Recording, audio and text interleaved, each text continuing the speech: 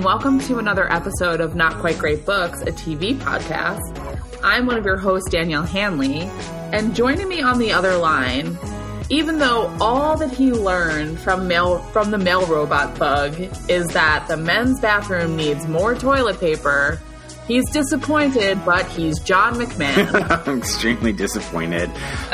Just like Arkady and Oleg and Tatiana, I spent so much time poring over hundreds and hundreds of pages of mail robot transcripts. It was just so funny when Arkady was like, here is this amazing thing that we have. And they're like, we're listening to freaking... And it was the drama of, like, I'm reading you into Operation Zephyr. Yeah, exactly. And like... Keep me out of Operation Zephyr, all right? Like, I don't need any of this. Well, and I'm like, oh, is this going to be... what is this going to be? And then when he's describing it, I'm like, oh, it's like the bug in Mail Robot. Oh, cool. And he's like, oh, it's like we have unfettered access to blah, blah, blah, blah, blah, blah. And it's like the male bathroom needs more toilet paper. Yep, exactly. Oh, what are we here to do, John? We're here to talk about American Season 3, Episode 11, One Day in the Life of Anton Baklanov, directed by Andrew Bernstein and written by Stephen Schiff and Tracy Scott Wilson. Danielle, what's our IMDb summary this week? IMDb summary is... Philip and Elizabeth's home and work lives collide in new and dangerous ways. Nina struggles to figure out her next steps. Arkady assigns Oleg and Tatiana to an operation with uncertain potential.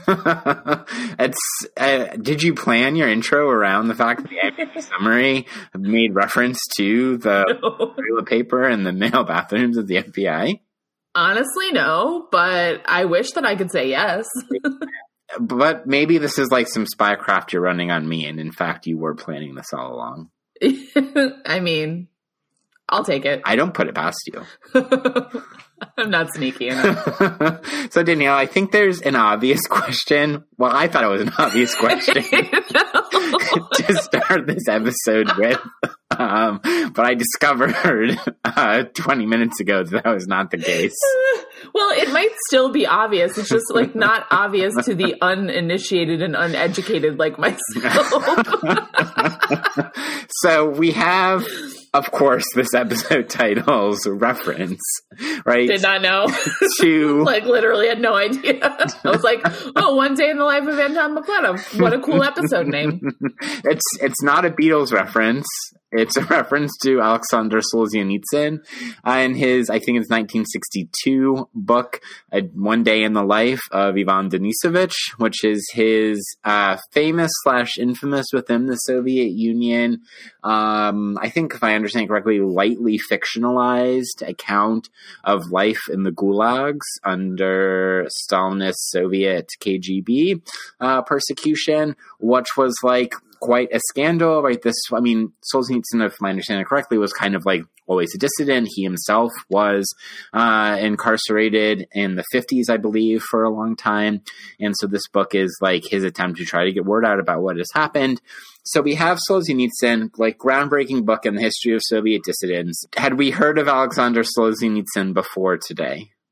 Literally not at all. I didn't even realize that, like, one, I didn't realize this was a reference.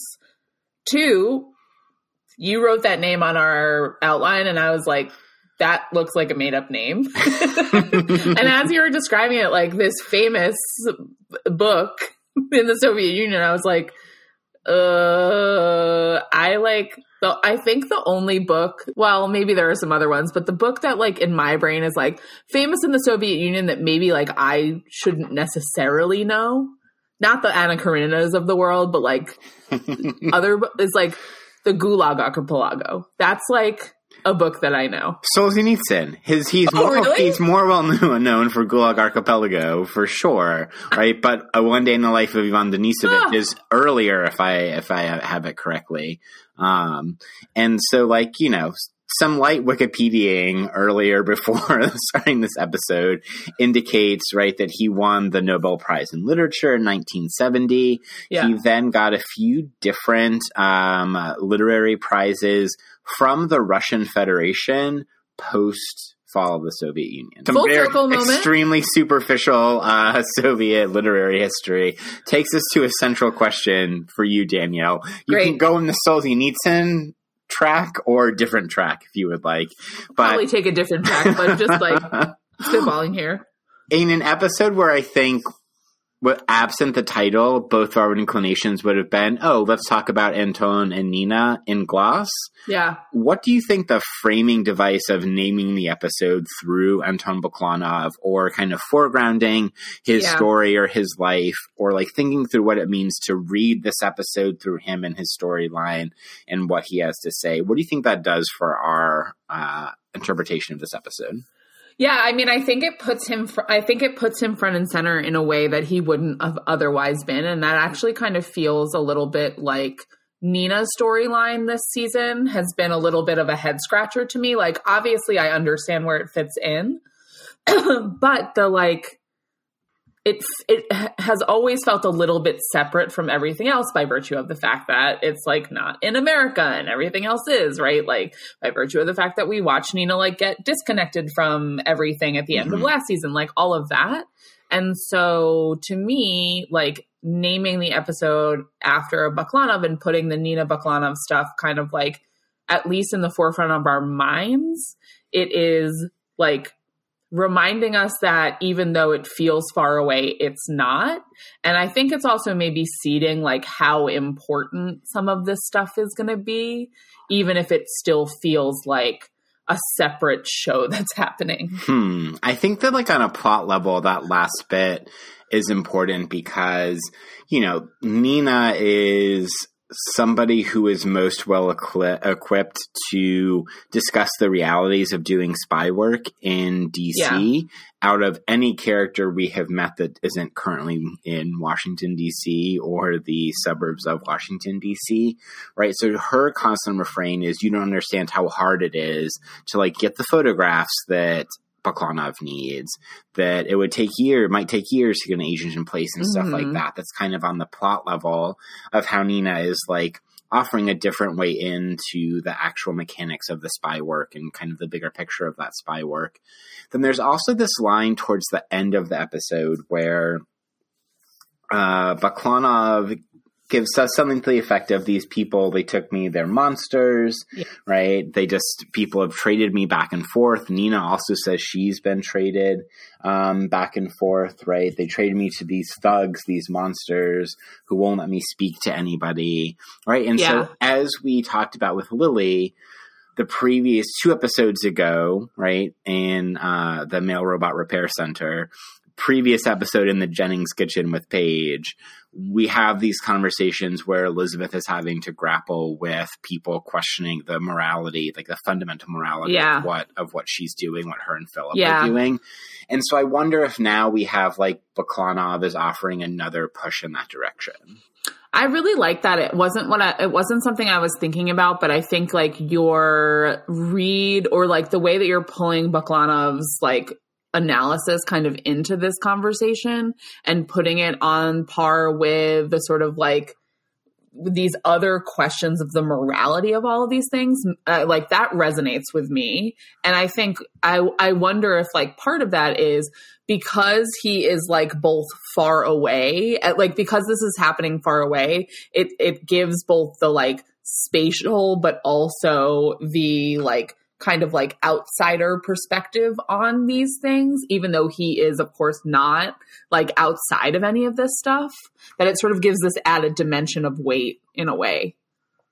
It does. And then we also have Nina, she's been in this position throughout the season of telling uncomfortable truths that seem also like half-truths, right? Yeah. And so, in this episode, it's her.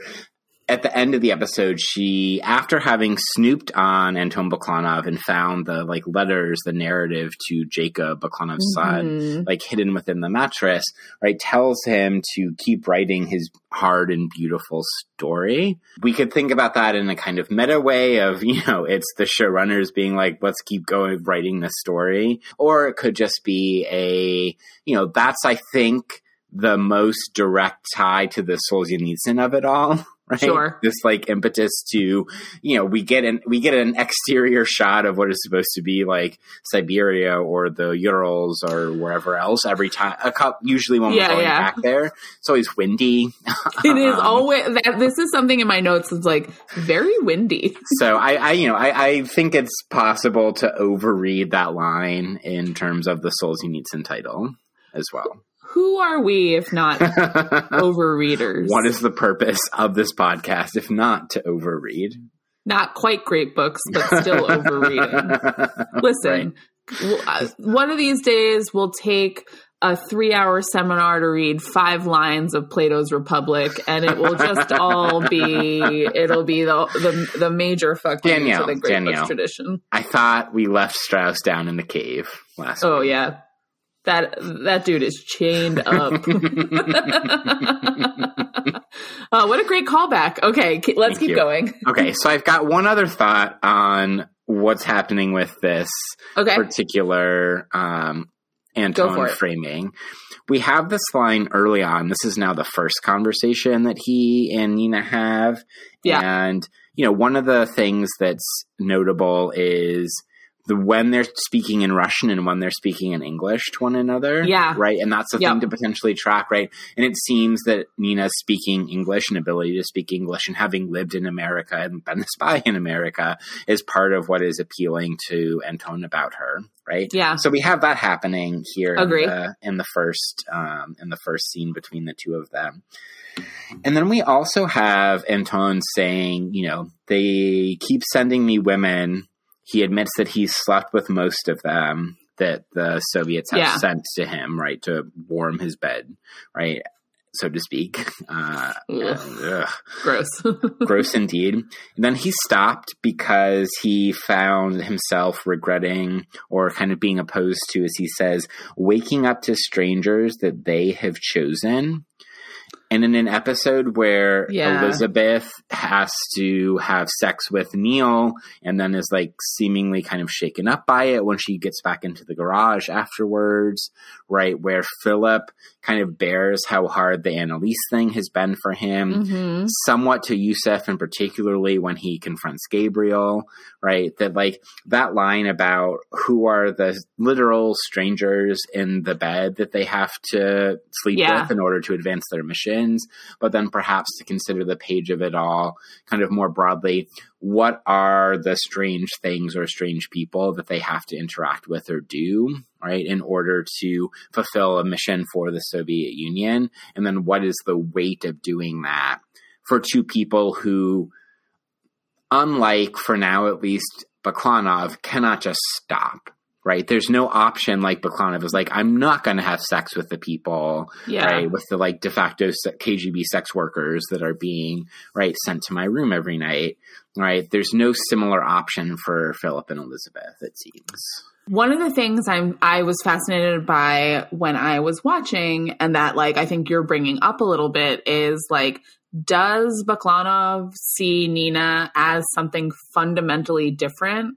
And should he see Nina as something fundamentally different? I think the answer to does is yes. I think the English plays into it. I think the fact that he's sort of like willing to bear some of his like soul to her, like suggests that like he does see her as different. But like at the end of the day, and this I think is highlighted in the previously on that we get, which from is Nina like, in Russian, right? Because it gives the voiceover. From Nina in Russian, but also that we get the scene where her captors are basically saying, like, you do this and your debts will be paid. So, like, this is transactional for Nina. Absolutely. However, we know that, like, Nina, more than most people that we've engaged in the show, is actually not quite capable of keeping things transactional. Mm-hmm. What she expresses regret, and again, the classic question of her in the season, right? To what extent is that regret a genuine feeling, and to what extent is that part of whatever mission she understands herself to be on? And the answer is usually, of course, at both and. We love. When she talks about how she herself was traded back and forth. I just want to say that we're about 15 minutes in, so I can't wait for Keller to text us with the in 15 minutes in, you got to your first both and. I can't wait until we make this a running bit where we give John a prompt, a check to see if he actually listens to the episode or not. And then we get a snarky text.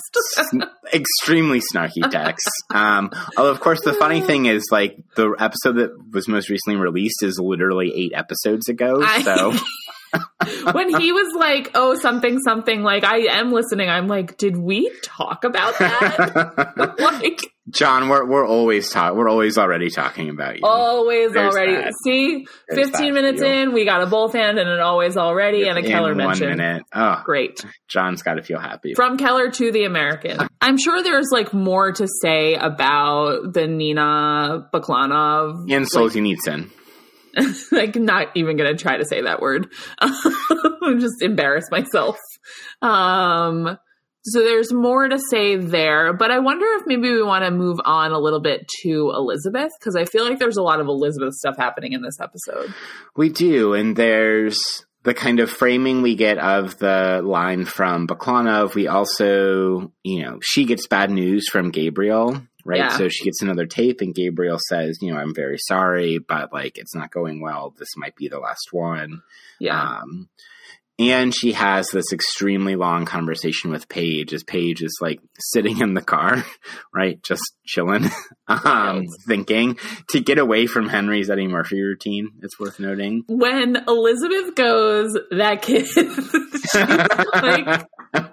I think she says something like, that kid is weird. And I was dude, same. But if my mom said that about me to one of my siblings, I would feel mad. Would the sibling then in the near future after hearing that relate that back to you? No. Okay, keepers of secrets. But they would agree.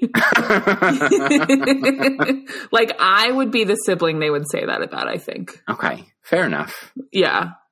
If one of the siblings said it about each other, then we would tell. Okay. This makes sense. Yeah. Keepers of the parents' secrets. Elaborate networks of communication within the Hanley siblings. Yeah. Goes out over the sister text. So what part of Elizabeth do you want to start with, Danielle? I mean, I'm thinking maybe because we have the Anton line about sleeping with, strangers that weren't of our choosing. How did you react both to Elizabeth's in the moment, sex with Neil, and then her, again, seemingly quite unhappy and upset when she gets back into the garage later that night? I was having a lot of trouble reading the Elizabeth in the garage part of it. Obviously upset and unhappy in the garage, but I was having trouble putting my finger on what exactly it is. Now, I think the show is telling us, she's upset because she doesn't want to be having sex with him because that's where she's at. And yet, or she seems to be experiencing pleasure, which is obviously not the same thing as happiness. Mm-hmm. And also comes back kind of hot for Philip, right? Exactly. And so I was having a lot of trouble sort of reading all of that. Right. Because the scene itself is hot, right? Between Elizabeth and Neil. There is a Sex God Clark comparison that we know that Sex God Clark is enthusiastically giving of oral to Martha. Neil enthusiastically giving of oral as well. Enthusiastic. And Elizabeth is I think you see in her face there trying not to enjoy it and still enjoying it. Mm-hmm. Yeah, I think that's a really important reading of it. There's just so much on her mind when she gets back from that particular mission, right? There's her mom. Yeah. There is Paige, right? And Paige is asking probing questions about her, and Paige is causing, it appears, the kind of fundamental or quasi-fundamental as their split subjectivities and complicated psyches can allow for Elizabeth that Philip has already gone through. And part of like his distancing, I think, from the work, from the mission, from the cause, from whatever, right, is an effect of him having done some of that questioning. I think that's right. That Paige has now prompted Elizabeth to do, on top of the fact that she finds out that not only has her mom been sick, but now presumably her mom is basically dying. I think like Elizabeth is someone that we know in the show is good at compartmentalizing, and this moment shows her to like struggle with one of these things that she's really good at, right? Like, because it's all like too much, too close, too soon. And just like you're saying, like doesn't have the luxury, I think like the luxury that Philip does of having already like tried to put at least a little bit of distance. And I think like the other thing that kept coming up for me was the other thing we get, right? We get Philip asking Gabriel for like this visit, which we can talk a little bit more about in a moment.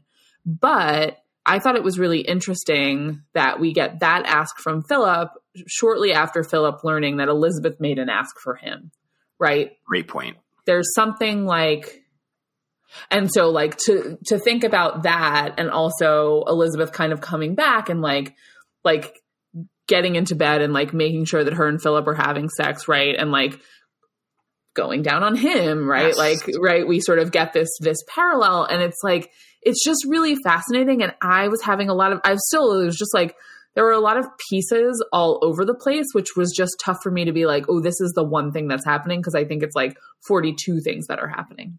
42 is, I think, approximately the correct number. I mean, and Philip also, like, Matthew Rhys's face in that scene, or he's playing conflicted about what's happening as well 100%. When Elizabeth comes back and kind of like wakes him up and goes down on him. So this is an aside, but I think it's useful. Have you ever watched the show Easy? It's on Netflix. I have not. Okay, so the way it's like there are a bunch of different couples and like vignettes. Like every episode is kind of a different couple. And one of the couples that comes back in a bunch of different seasons is a couple that has opened their marriage over the course of the show. Mm-hmm. And in the third season, one of the last times we see this couple in the episodes is that they've opened their marriage, very obsessed with someone, and the husband like isn't as jazzed to open the marriage, but ends up having like kind of more success dating. Mm-hmm. One of the episodes, the woman is sort of wants to sleep with the person she's excited about, and that person kind of shuts it down. Not like a never, but like not tonight. Mm-hmm. And she comes back and she's like all over her husband. And he discerns that like, oh, she's all over me because she is like, she's been turned down by this guy. And he's like, I don't want to be your sloppy seconds. And there was part of me that, I know that was a long aside, but there was part of me that was wondering, I'm willing to elongate the aside if we want to keep going, but I'm just like, part of me was wondering, like, with Philip's kind of ambivalence is how I would characterize it. Mm-hmm. If part of it is like, one, knowing that this is challenging for Elizabeth, but also like being slightly turned off by the fact that like someone else has gotten her worked up and it wasn't him. Mm-hmm. Yeah, I think that's right. I mean, we've seen like that kind of reactive patriarchal instinct pop up a couple other times, particularly in the first season with Philip. And so I think it's fair to read that as happening here too. I mean, he does ask her after they're at Gabriel's if she's okay at the hotel. Yeah. Like he's kind of giving her the possibility of an out to some extent. Yeah, he's giving her this out, and like I think also not expecting her to take it, right? Like correct. Because she would never take it. She definitely would not. Even in this moment, like she is willing to push through whatever hesitations and ambivalences and self-conflict and internal like splits and stuff that she's experiencing for the sake of the mission, for the sake of the cause. And now, Danielle, obviously some of, or a lot of, or perhaps the preponderance of the particular difficult feelings that Elizabeth and Philip are experiencing this episode is because of the Paige's aftermath and how she's responded to the reveal of what her parents do for their lives as spies for the Soviet Union. And I mean, I love the way the show opens, right?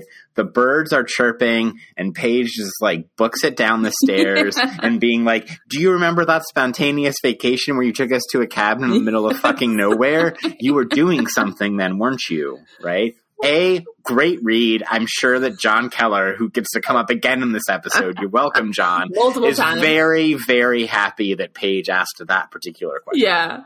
Well, yeah, Paige is just like, and I, like, in terms of the chronology of the show, I think that was like months ago at this point, right? Like, good call, yes. So this is like, I'm sure there are examples that are like closer in time, but like that's the one that sticks for Paige is like pretty important, right? Yeah, because they got woken up in the middle of the night to go into some shabby ass cabin in the Catskills in upstate New York.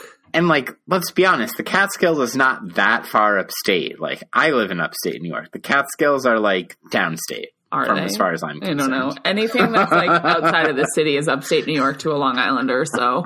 I understand this. You're like, I have big feelings about what counts as upstate. I definitely do. And Paige is like, the questions keep coming, right? Are you really married? What are your real names? You're not really friends with Stan Beeman. So we get that brief callback to the beautiful final scene of the previous episode there as well. And that she's like, do you even love us? Like, are we your kids? Right? Like, it's like all of it is coming. All of the stuff that we were seeing on Paige's face last episode is like coming out verbally, which is really fascinating. Yeah. Because if I now understand it, we're now 2 mornings later, right? So we saw the day after the confrontation at night at the previous episode, and this is now then the day after that. Yeah, because they're like, Philip is wondering, is she going to go to school? Or Philip and Elizabeth are like, is she going to go to school today? And so presumably, it's like, it's the day after she didn't go to school. And in the conversation with Gabriel, I think they give us those markers when they're explaining what happened. So, I mean, and you know, in Paige's, I read her and I read Holly Taylor's performances expressing both a obvious fear, concern, like what the fuck is happeningness, but also a certain kind of like curiosity. Like, I can't ask these questions fast enough. I can't learn as much as, you know, I can't not learn as much as possible as soon as I possibly can about what's happening. Like, as witnessed by the fact that they try to shut her down with the fact that Henry's going to be downstairs literally any minute. Yeah. And she's just firing off these questions. I like the Henry coming downstairs of it all was stressing me out like aggressively. Yeah. And Henry comes down the stairs and he's like, what's really going on here? And just like Henry just always like a minute late and $1 short. Is that the cliche? A day late and $1 short. But also that like, I was just kind of cringing because I was like, oh God, is Philip going to be like, Paige is just introspective now that she's a Christian? I was like, please don't use that line again. Yeah. And even here, even after this revealed to Paige, it doesn't shake her out of the mothering role she takes vis-a-vis Henry. She's just added to her repertoire of like, now I can also mother Henry to like shut down when he's being annoying. When, you know, he says, what's really going on? What's with you? He says to Paige, because Paige is clearly unhappy. Yeah. And all she says is like, eat your breakfast. Yeah. End scene. This is the most screen time that Henry has gotten in any season, with the exception of the like weird, I still think Soviet spy, like dude that picked them up and took them to the park. And yet still nothing to do. That dossier case is still open. That dossier case is still open. Some others are closed, but that one is open. It is. And then I think kind of in some ways for me, like the centerpiece scene that we're getting to a half hour in is this conversation between Elizabeth and Paige in the car. Like, first of all, I think it's worth noting the way that it's shot is like back and forth each of them in profile. Yeah. And it's only at the very end that you kind of get a little bit of like focus and definition on both of them in the same shot. And like after starting off where like you're seeing them both in profile early on, it really is just switching back and forth to one at a time. Yeah. Which I thought was like really, those like tight profile shots I thought really communicated the attempt to forge some kind of connection across two radically and extremely different experiences. Yeah. And how like physically like the space between them is in some ways enhanced by the way that it's shot, or like made more unbridgeable or like made more chasm like. Well, and what's so interesting about that is I think you see Elizabeth on the one hand like seeing this moment or opportunity of like being closer to Paige than ever, right? There's like something about letting someone into the truth of it all, right? That we saw in the Mail Robot episode, like a couple of episodes ago, like with Betty. So like you have that with Paige, and yet the chasm is like opening up because the act of coming face to face with all of the ways your life is constructed on lies is just like, it could only ever like put distance between people, at least initially. Right. And Elizabeth is immediately trying to bridge some of that distance, right? She does so by getting extremely personal and real, but also, of course, I mean, I've asked this question about Nina this season, and we are constantly asking this question about Elizabeth herself, is also doing it in a potentially readable as manipulative way, right? You know, so she says, my father died in the war when I was 2. Then she gives stories about her mom and says, you know, she was a real spirit just like yours, right? So there's the Elizabeth being weighed down and the kind of how is she like reading these kinship networks or projecting them back onto Paige, which is clearly, I think, part of the emotional turmoil that Elizabeth's character is going through, but also may work as a like sympathy play on Paige. Yeah, and that's like one of those things where it's like not clear, like which of those is happening at what moment, right? Like, and Elizabeth probably doesn't know herself, right? Exactly. That's exactly what I was about to say. That it's like I don't think it's clear to Elizabeth, like because I think she's so used to manipulating and so used to having to manipulate her daughter. And so I also think that like there's some struggle in all of a sudden, this is not a relationship that's based on manipulation. It's a relationship based in some kind of honesty, or at least honesty for the moment, that will eventually have to come back to manipulation because they're not just telling her because they love her. They're telling her because they have to tell her. Otherwise they would have just kept lying to her. She is asking great questions though. So I will say that. So with Paige, we also get that final, it feels like finally, because we've been in it for an episode and a half, but they finally go and tell Gabriel that, like, that Paige knows. Right. And his response is just, all right, good. Yeah. Are you two all right? You did the right thing. And Philip, pissed, right? He says, you know, oh, this better get the center off of our back for a while. Yeah. And Gabriel starts to say that, well, surely you can trust that Paige is not going to go tell. And Philip just cuts him off and says, we know. Like, he is resentful of how he probably correctly reads Gabriel as accelerating the timeline on which this happened. Exactly. And I think that, like, that line of, like, does this keep the center quiet for a while? And Gabriel just being like, I'll take care of it. Like, I don't trust that. Philip obviously doesn't trust it because he comes back later, right? So this is one interaction. And then we get a second Gabriel interaction with just Philip a bit later. And he is like, he's angry in the first one, but in this one, he is like baring his teeth. Like, he is pissed. And so in that one, he asks for Elizabeth to be able to see her mother, and Gabriel's like, no can do, bro. And Philip's like, oh, there's plenty of stuff that we know can do, and we fucking do it. So, like, figure it out.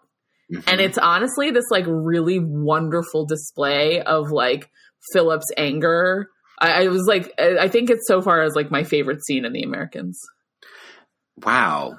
Can you say more about why that is? Well, one, I like angry people, so that's like one. And we know you like angry people, A, in general, and B, in art and fiction. Exactly.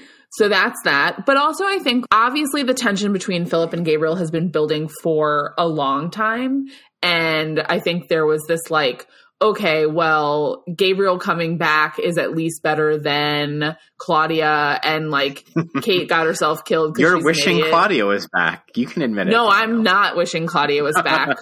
But like, Philip has never been as like at ease as Elizabeth has. And there's always been this like, this tension is like ramping up. And I think like it is important and powerful to see Philip like recognize the value and the danger of what he does, and what is constantly asked of him, and to like act on that behalf. Because I think we see Philip as like not necessarily passive, but a little bit more passive, like in general, just because like he's less into the cause, and like, like he goes through these motions, I think sometimes because like he has to. And this was him being like, yeah, I know that it's tough and we don't usually do it, but you're asking us to do crazy things too. So like figure it out.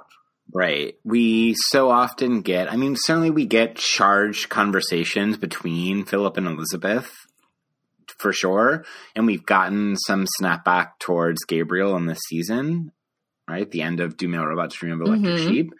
But there's a way in which they could have communicated something kind of similar through a more, another brooding Philip, Matthew Reese, sad boy face, right? Lingering shot. Yeah. And instead it's the externalization of it that becomes really crucial. And like, the way that Philip, to your point, takes ownership of it, right? Because he says, do you really understand?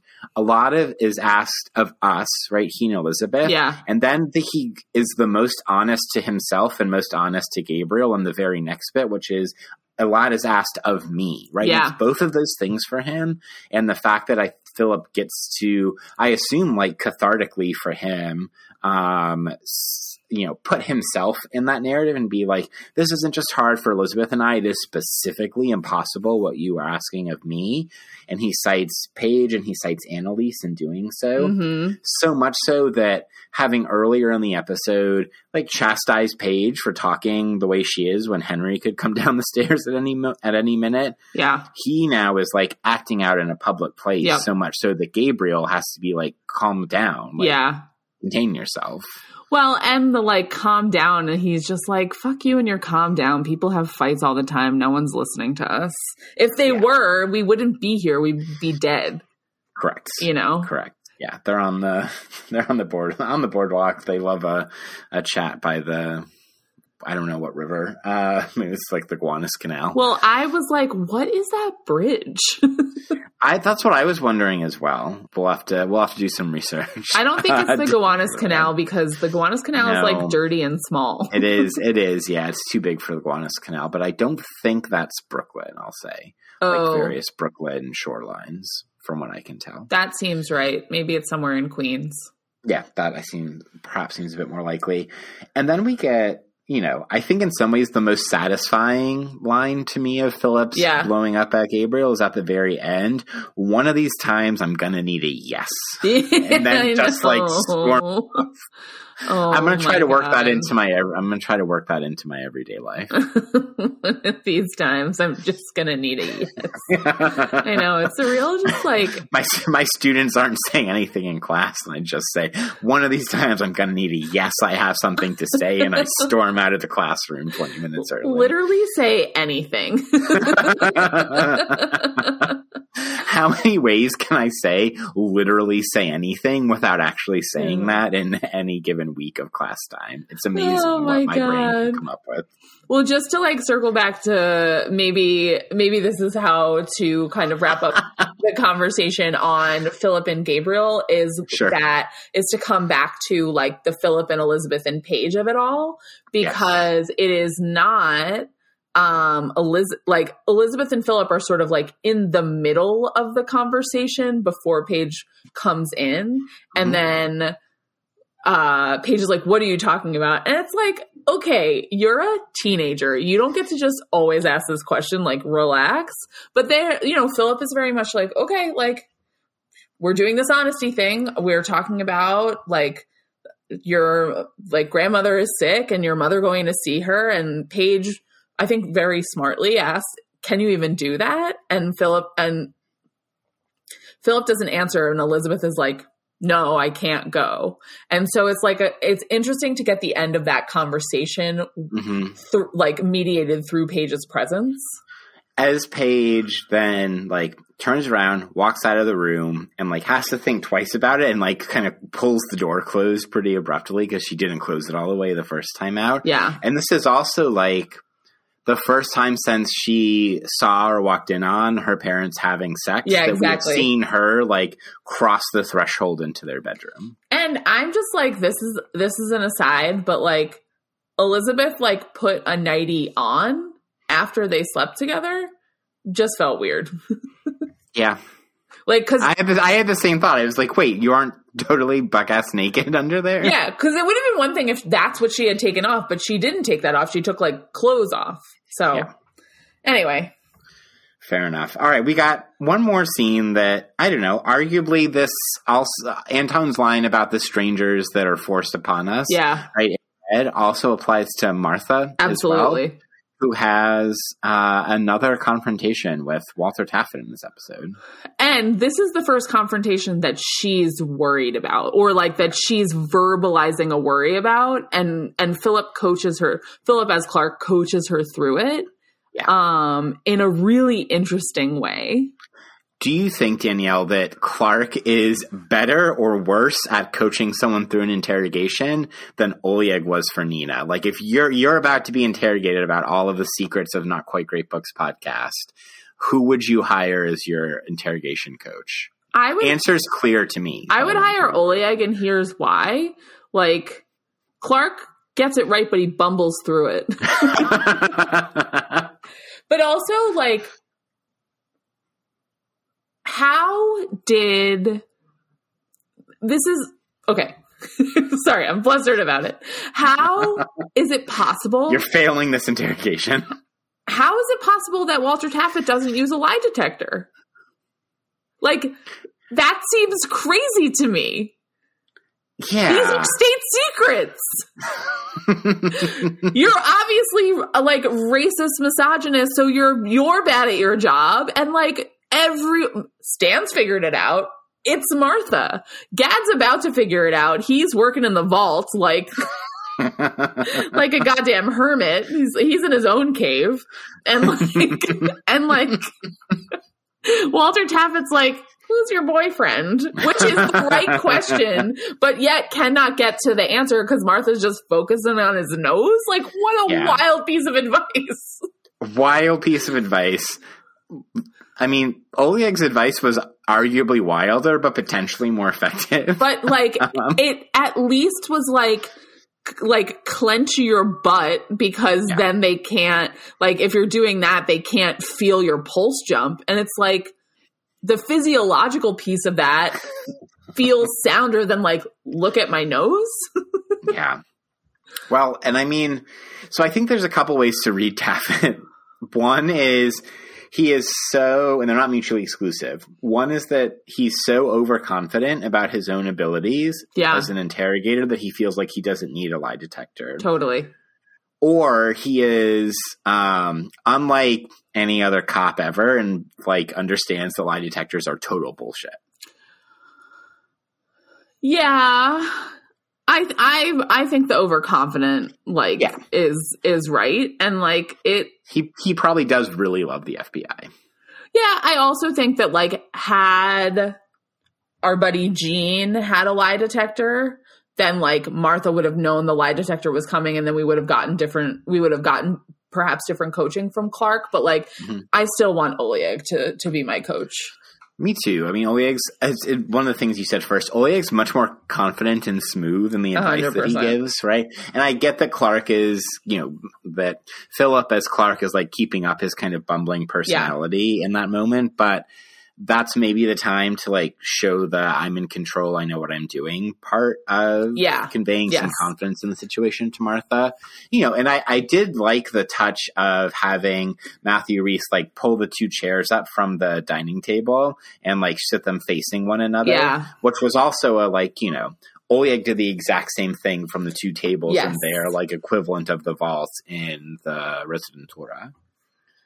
Yeah. So I appreciated that. But yeah, I mean, like the look at the nose advice, and like, granted, I did watch this episode and then go in and teach the next day. And then like, I'm not actually making eye contact with my students. I'm a forehead though. I'm not a nose. Yeah. And like I'm like eyes back and forth across the room to foreheads. It does give us some cool camera angle stuff, right? Like we get the nose focus, but I was just like, okay, this is not the advice that I would need. Yeah. But now we have a plethora of techniques for our repertoire if we're ever interrogated. I will forget every one of them the minute I'm interrogated. I literally, this is like, again, an aside. This is an aside episode, but I was meeting a colleague for a drink on Monday evening, and Monday was a holiday. You can get a sense of like when we're recording this. Monday was like a federal holiday, but like Clark had class. And most other same as Plattsburgh, most other places did too. But I parked my car on the street, and there was like pay for parking on the street, and there were cops walking by, and I got like so nervous about even asking the cops if like I had to pay to park on the holiday, and like I didn't do anything wrong. Like I just was like, so. And like, we're like 30-something white people. Yeah, totally. Have to be interrogated. No. Oh God, it will be bad. I think we've gotten to the end, the main discussion, with at least 17 asides from me.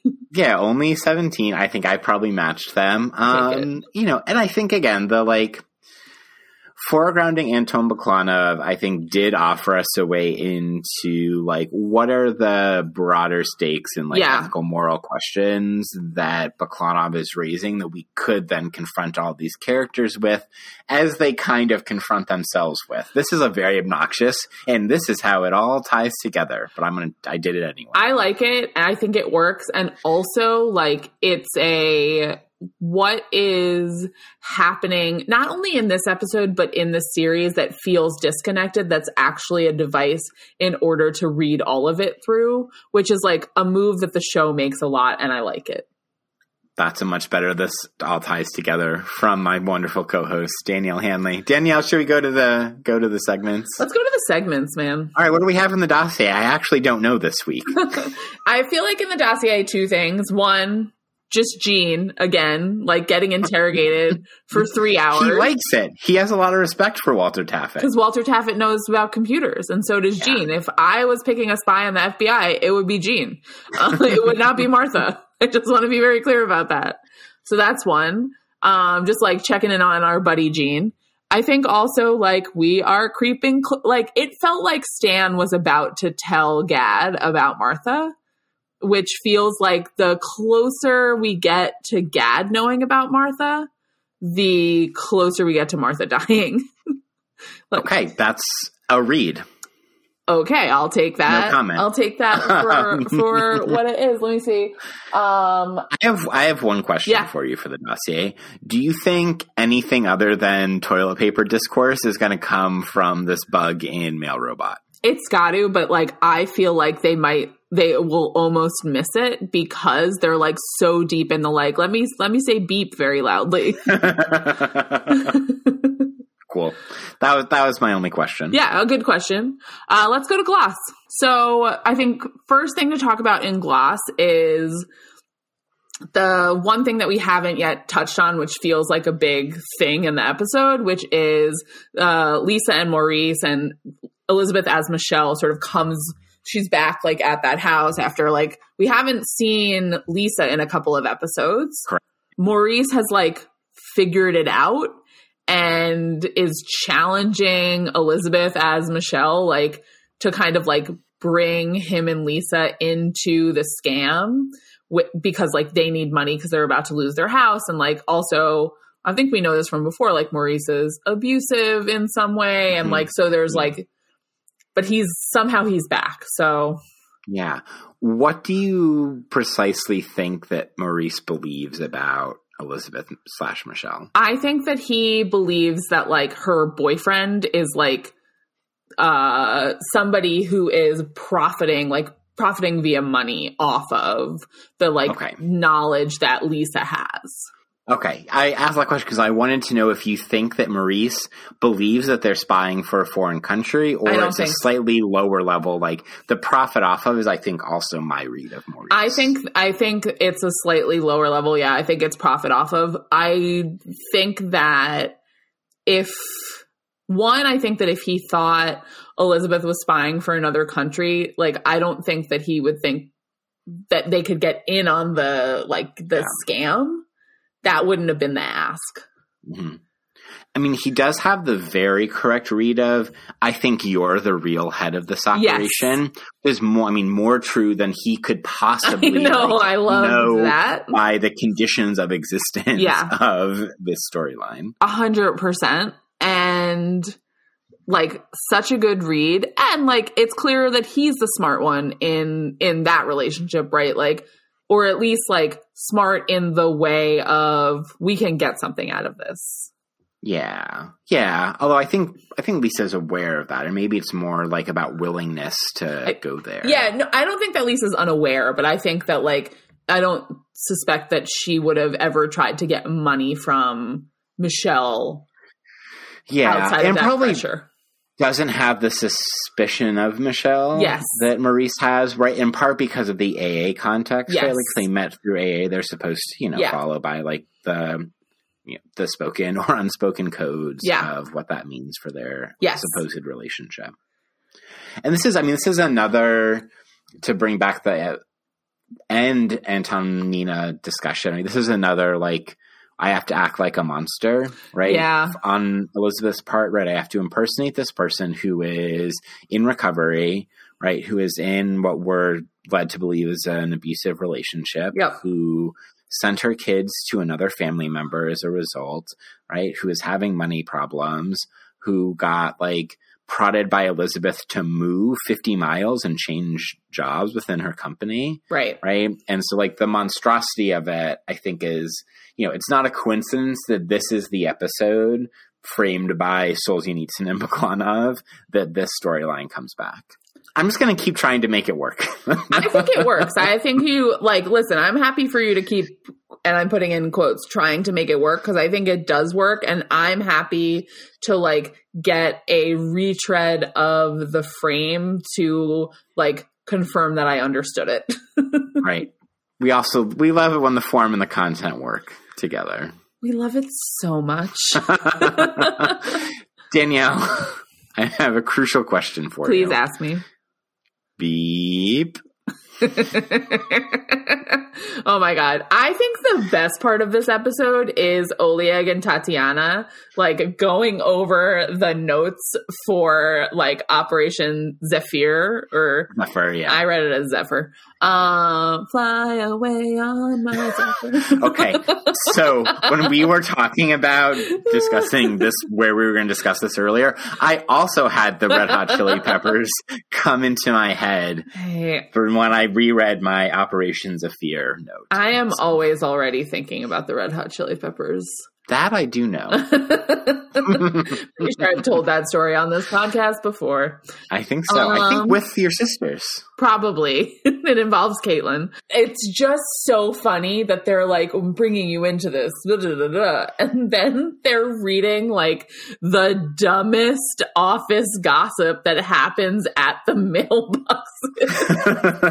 In making fun of the fact that they transcribed every beep that Mail Robot makes. Well, I mean, it's the officiousness of Arkady, not that he's a particularly officious character. I think he's actually like quite empathetic and warm, but we all know that we love Corn. We love Corn. So like, I think he's actually like quite personable and not particularly pompous, but it's like the officialdom of, I am reading you into this operation. We're really, you know, this is going to be a great source of intelligence. We have this traveling, roaming freely throughout the FBI. There are stacks of paper fucking everywhere in Arkady's office. Okay. I'm sorry, but the way that these stacks of paper look, it's as though somebody threw up a ream of paper, gathered it in their hands, and just handed over the like semi-gathered pile. I literally have a note. So many papers, disheveled piles. It's unbelievable.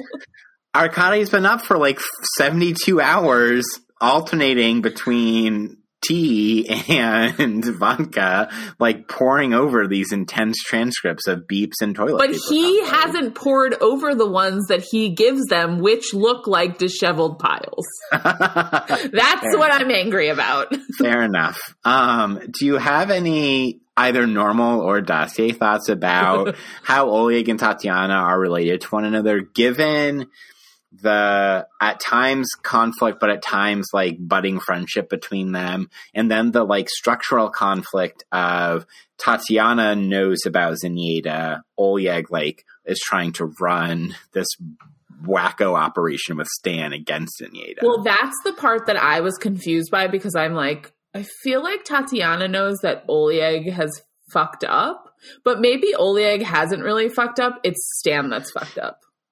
Well, no. They still think, they as in Arkady and Tatiana, still think it was someone from the center dispatched someone to Zenyatta who did not know about the operation because it's so compartmentalized. I see. Yeah, I mean, like, in terms of the Oleg Tatiana, I'm just like, this is fascinating, and it feels a little, right now it feels a little brother-sister. Mm-hmm. And so I'm interested to see how the dynamic develops as some of these other pieces like drop into place. Perfect. What else do we have in Glass? We have this brief scene between Philip and Yusuf. Yeah. Where, you know, the first of the two discussions of Annalise coming back up in this episode, where Yusuf is still upset about what happened. Or, you know. Understandable. Like, he literally murdered her. Like, yeah. Right after they had sex together. Yeah. And they were making plans to move her to Geneva or something, right? Yeah. But, like, Yusuf and Philip, and this I think helps explain part of why Yusuf is so insistent about only meeting with Philip, right? That, like, he understands himself to have a fucked up bond, but a bond nonetheless with Philip, qua Swedish intelligence agent, in his Scott get up. And they talk about the Mujahideen, they talk about the leaders that are coming, they talk about this new weapon system that the CIA wants to get into the hands of the Mujahideen. What did you make of this brief scene? It was good to be reminded of, like, Yusuf, and it also felt, again, like, this just feels like it's, also, I have seen, like, the screenshot from the next episode. Like, This is just, like, it's seeding the next couple of episodes, right? And I already had that sense from last episode, because, like, they're doing they're gathering intel at the hotel. They're setting up that part of the mission. So it just feels like these are all, like, little pieces that are, like, pieces of a puzzle that are about to, like, kind of explode. Yeah, and in the structure and kind of rhythms of a season of TV, right? We have to set up more of the, you know, Mujahideen plot for presumably dramatic last couple of episodes of the season. Exactly, which I'm here for. For sure. And, you know, we talked about this with Lily last week, right? That the episode is about stingers. This is the weapon system that Yusuf was referencing. And it's only here, and we still haven't gotten them by name. So just, like, I love that touch of the stingers episode, not actually saying what the stingers are, or because the real stinger is Paige. It is Paige. You've got some pronunciation notes, so have at it. Like, I want, and I think this improves over later seasons if my memory serves me correctly, but like we need to pony up FX to like get a little bit more accent work with Carrie Russell and Matthew Rhys. Give her a name that is easier for someone with a worse accent to say. Because Matthew Rhys doesn't have the best accent, but Misha is an easy name to say. Misha is easy, right? You can say that without an accent and it works totally fine. Like Nadezhda, no, like you can't do that. Feel stressed by it. And like Paige does struggle over it, which I thought that was a nice little touch, but like Carrie Russell, because her name has come up before, and Carrie Russell has actually said Nadezhda better than she said it to Paige that morning. But I guess maybe this is also she's more on edge and less connected with this part of herself because it's been shaken up by Paige. That's the generous read. I also will just say, as someone who speaks no Russian, I did not catch that it sounded bad. I'm only like thinking about it because you caught it. So I suspect more of the audience is like in my boat. Fair enough. But I respect your boat. Thank you. What's going on in the spycraft boat? Oh, okay. Good try. I love it. I just listen, I love a spycraft moment. The Hans, Elizabeth being like, use Hans, and then Hans walks by and takes his hat off and brushes his hair and puts his hat back on. I'm like, this is what I live for. Yeah, it is a great sign. But maybe Hans looks a little too directly at Philip. 100%, because Hans is terrible at this, and I can't believe Elizabeth's still using him. But anyway, it was not that long ago when Hans was sloppily murdering people in book depositories. How is he still alive? I do not know. I mean, I guess it's a sign of the desperation of they have literally no one else to work with. Yeah, the other thing because everybody dies. Everyone dies, or they kill everyone. Or that. The other thing I was thinking about, and related to the Hans spycraft stuff, is there's a very quick exchange between Elizabeth and hotel dude Neil. I wanted to call him Sean. I blame that on you. Yeah, fair. I'll take responsibility here. But where Neil's like, yeah, we've got cameras. Well, soon we'll have cameras on every floor. And I was like, tick-tock, man. Tick-tock till this spycraft is going to go. Yeah, great point. You're very good at picking that. What are the limits of state surveillance in the 80s or private surveillance in the 80s, and how does that enable the show to do what it does, which I really appreciate. I'm just anxious about it. What about sound design, John?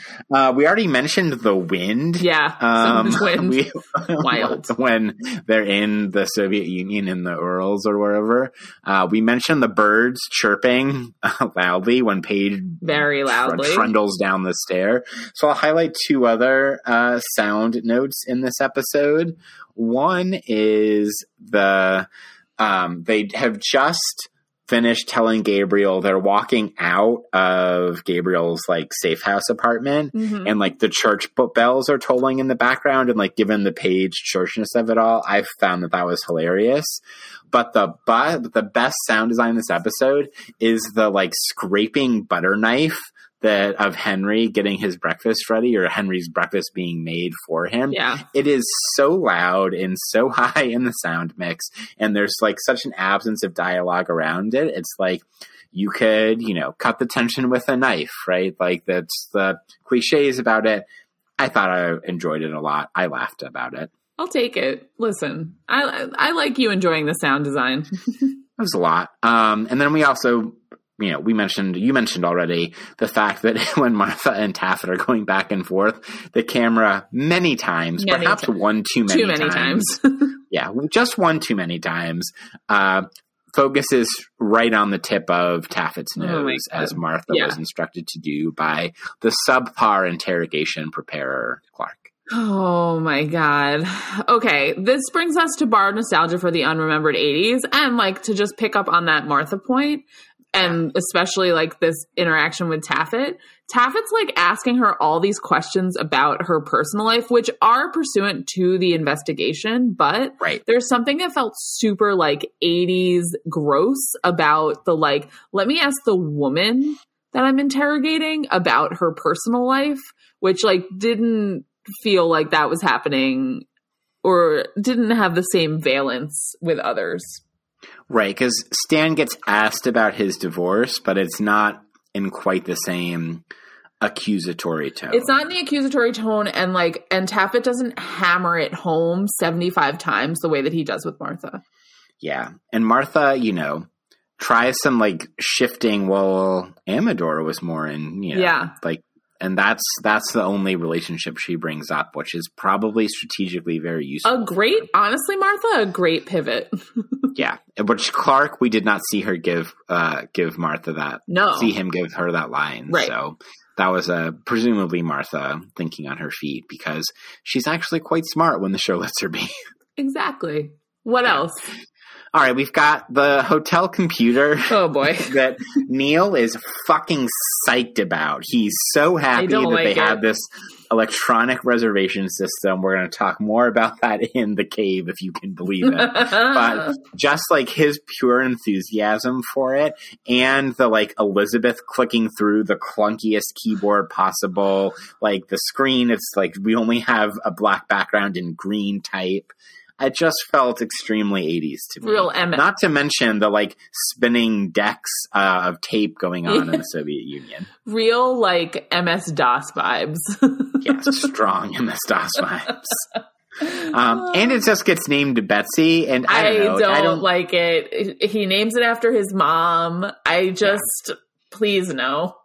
Exactly. We'll get back to that. We also just had Betty 2 episodes ago. That is the woman at the male robot repair center. Yeah. Like we have a male robot is being bugged. Elizabeth is using quote unquote Betsy, the computer, to get info. There's just a lot of like parallels happening, and I can't say what to make of them. Unnecessary. All right, what else do we have in the 80s? Just a couple quick fashion notes. Elizabeth's like eggplant colored turtleneck. Yeah. At most of the first day of this episode. Yeah. Incredible look. Great color on her, and the most severe like turtleneck neck that could possibly exist. Very severe. I'm glad that you called that out. I also have that in my notes. Yeah. And then I think, we have enjoyed poking fun at terrible men's fashion of the 80s, and not sadly, we need to continue doing so, because Clark wears like he has just the sheer quantity of different shades of brown or beige or tan that are happening when he goes to Martha, and how ugly individually every single one of those 43 shades of brown he managed to dress himself in. Like, it's just remarkable how terrible that outfit could possibly look on a human being. Listen, I love that note. Agree. Full agree. Full agree. Yeah. All right. Wild. Well, with that, let's go to another not necessarily depicted as dressing the best character. No, definitely. I'll try. I'll go for it. Who's our minor character of the week? Minor character of the week is Gene, Spy Guy Gene. Played by Luke Robertson. And I said to John, I was like, Gene's got to be minor character of the week. And my notes say Gene looks like a spy. So disheveled. I don't know. I don't know what that means. I don't know either. But I was like, there's something about him that's like off, that feels like, I don't know. But yeah, our guy Gene, we've gotten multiple mentions of him. I think mentioned like in 2 or 3 episodes, in the last 2 or 3 episodes, and haven't met him yet. And this episode we meet him. He loves Walter. Oh no, we've met him before. Have we? Yeah. I think it's the previous season. Stan goes down to get the movie that he's going to show to Nina. Yeah. And he gets it from Gene, and then Gene is like brought up to their floor, to their office to like run the computers. And I forgot that we met him before because like he was not important to me. It just makes me feel like he's a spy. Given your extensive dossier records on Gene, I can't comment any further here. Okay. But yeah, Gene, minor character of the week. He'll probably be dead soon. Let's go to the cave. Wow. All right. That's a transition if I ever heard one. I suppose it is. So in the cave, in honor of producer Amy, who is undergoing some momentous academic and professional work right now, as we record. In her honor, I'm going to give a supremely self-indulgent cave about Amy Schiller and John McMahon 2019, Alexa, alert me when the revolution comes. I love it so much. Which is extremely appropriate. And I'd like to say that Danielle encouraged me to do this. John was like, I don't know, that feels a little too like self-indulgent. And I was like, I have talked about my research literally 75 million times on this. And you like not only allow, but encourage it. I will like fully co-sign this move. What really tipped it over that I'd be willing to do this is that I get to follow up Strauss, and like if there's anyone I would like to contrast myself with, it's Leo. All right, so we've got this article in which Amy and I are trying to think through the multiple valences of domestic AI technologies like Alexa, like Google Home, to a lesser extent, things like Siri, right? And we do so with regards to some affect theory. We do so with regards to some Marxist feminism, obviously, right? And we're end up making the argument that while there hypothetically could be kind of liberatory-ish tendencies of these devices to like offload some of the domestic social reproductive labor that like Marxist feminists, wages for housework, et cetera, have been theorizing for many decades at this point, that ultimately what really happens is that kind of the subordination that is inherent in so much domestic labor that is gendered and racialized as like mechanisms of domination to put on to something that someone that is considered to be less than human now is something that is less than human in this device. So there's like the maintenance of the hierarchical, and particularly gendered, but also racialized like command obedience relationship that's produced in Alexa, which is traditionally a woman's name and is gendered in any number of ways. Siri also gendered as well. Granted, you can switch these things around, but we're thinking about the default settings here. So there's that element of it. There's the fact that, you know, these devices exist to more seamlessly and efficiently connect one to capitalist circulations, flows of capital and whatnot. Right. And then I think the piece that's most relevant for this particular episode of The Americans is we talk about these devices like Alexa and Google Home and such as what we deem social servers. Right. So it's like a slight mix of the, you know, there's still the expectation that there is like domestic reproductive labor being done. Right. But it's partially cognitively offloaded onto these devices such that they play a role to like assist, but not lessen or take away from the cognitive labor and emotional labor of social reproduction. So when, as Danielle pointed out, like we have Neil, our guy Neil, like bro to like defeat all bros, but not bad looking. I'm sorry. I gotta say not bad looking. And like, I will take a bro into like oral sex. That's true. That's better than the alternative. Yeah. And like, I would on Neil. Like, let's just be honest. Great. We're over an hour and 15 minutes. And I would. Yeah. On Neil. Smash or pass? Smash. And so when Neil... Is this a Ringer podcast? Only appropriate to ask of our boy Neil. Among all characters. So when Neil is so psyched to offload a bunch of the like secretarial or domestic labor to someone who he literally named after his mother. I can't. Just these circuits of gendered labor and social reproduction. In this case, like quite directly kind of capitalist-ish labor onto a gendered device that nonetheless has some vaguely human characteristics attached to it, associated or put onto it, reminded me of Schiller and McMahon 2019, the social server. So it's like really just let's drag Neil a little bit for being a bro, albeit a hot one who does go down. I feel great about it. Listen, if this podcast can be anything. It can be a place where we celebrate our own work. No,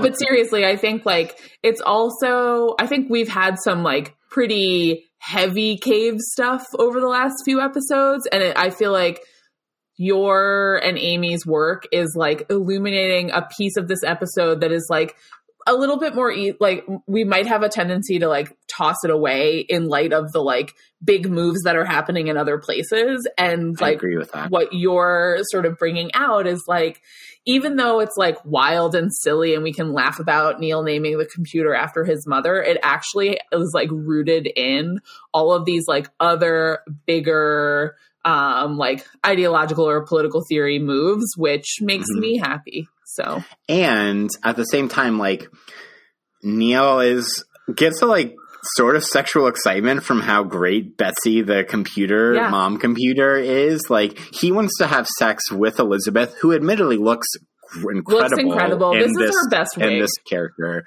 One of the best for sure.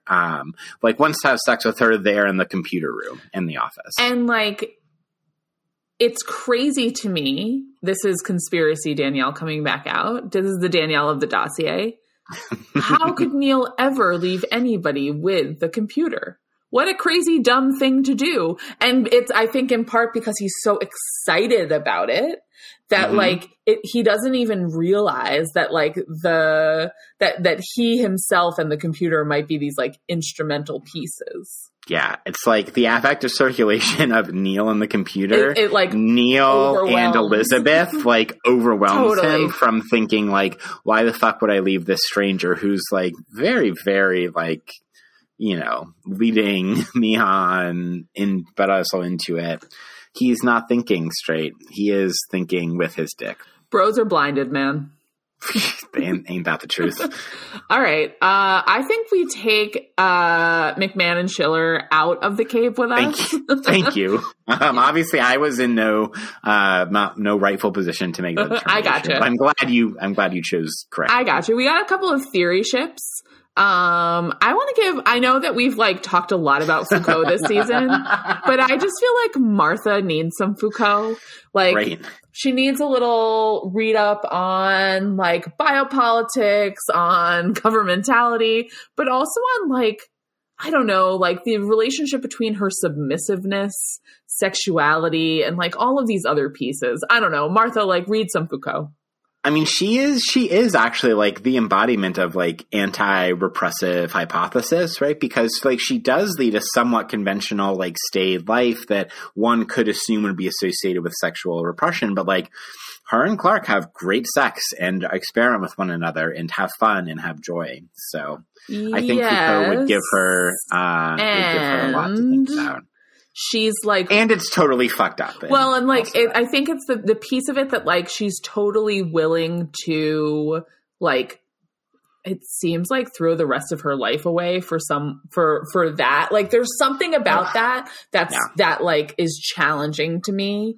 But I'm with you. What about your theory ship? And, well, you're also right. Like, she's literally an agent of government. Yeah. So. Like that. I like, it's just like too many pieces. They don't all quite fit together, but like it's there. Yeah. I couldn't agree more. I'll give Nina some Machiavelli, but I think more than that, more than giving Nina the prince, I would like her, like Solzhenitsyn, to do some writing of her own from exile, right? Machiavelli wrote The Prince while in exile out of power. Indeed he did. Right? Let's have Nina write the how to fucking deal with these situations and men who are shady, but also you have genuine feelings for. And how can you like use whatever means you need to achieve the particular ends you have in mind? And like, sure, she could read The Prince. I'd also be interested in her sequel. Her and Baklanov can have like writing workshops together. Baklanov has done a lot of writing. So much writing. So much writing. No, I'm into this. I would read like Nina's sequel to The Prince, The Russian Prince. Yeah. Or I guess like, it'd be the third, right? Cause we got Machiavelli, we have Gramsci. Now we have Nina Krylova. So, The Prince, Machiavelli, Gramsci, Krylova. The Prince, the Prison Notebooks, and like imprisoned by my heart. Imprisoned by my heart. Yeah.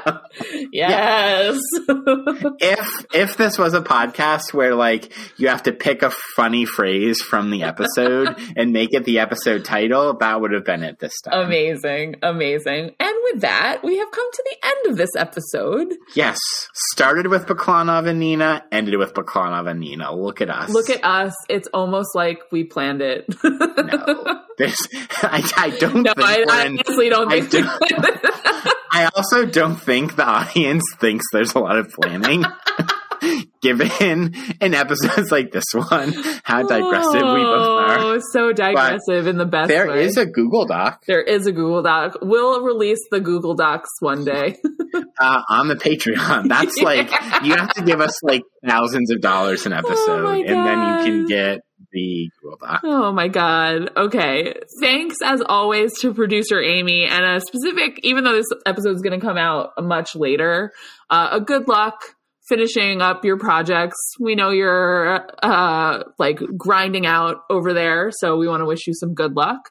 And thanks for producing anyway. Yes.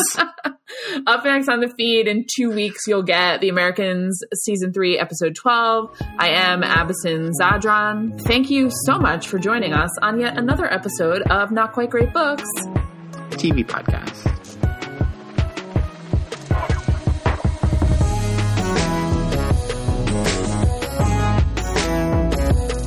Thank you for joining us on another episode of Not Quite Great Books, a TV podcast. It was created by Daniel Hanley and John McMahon, and indirectly, producer Amy.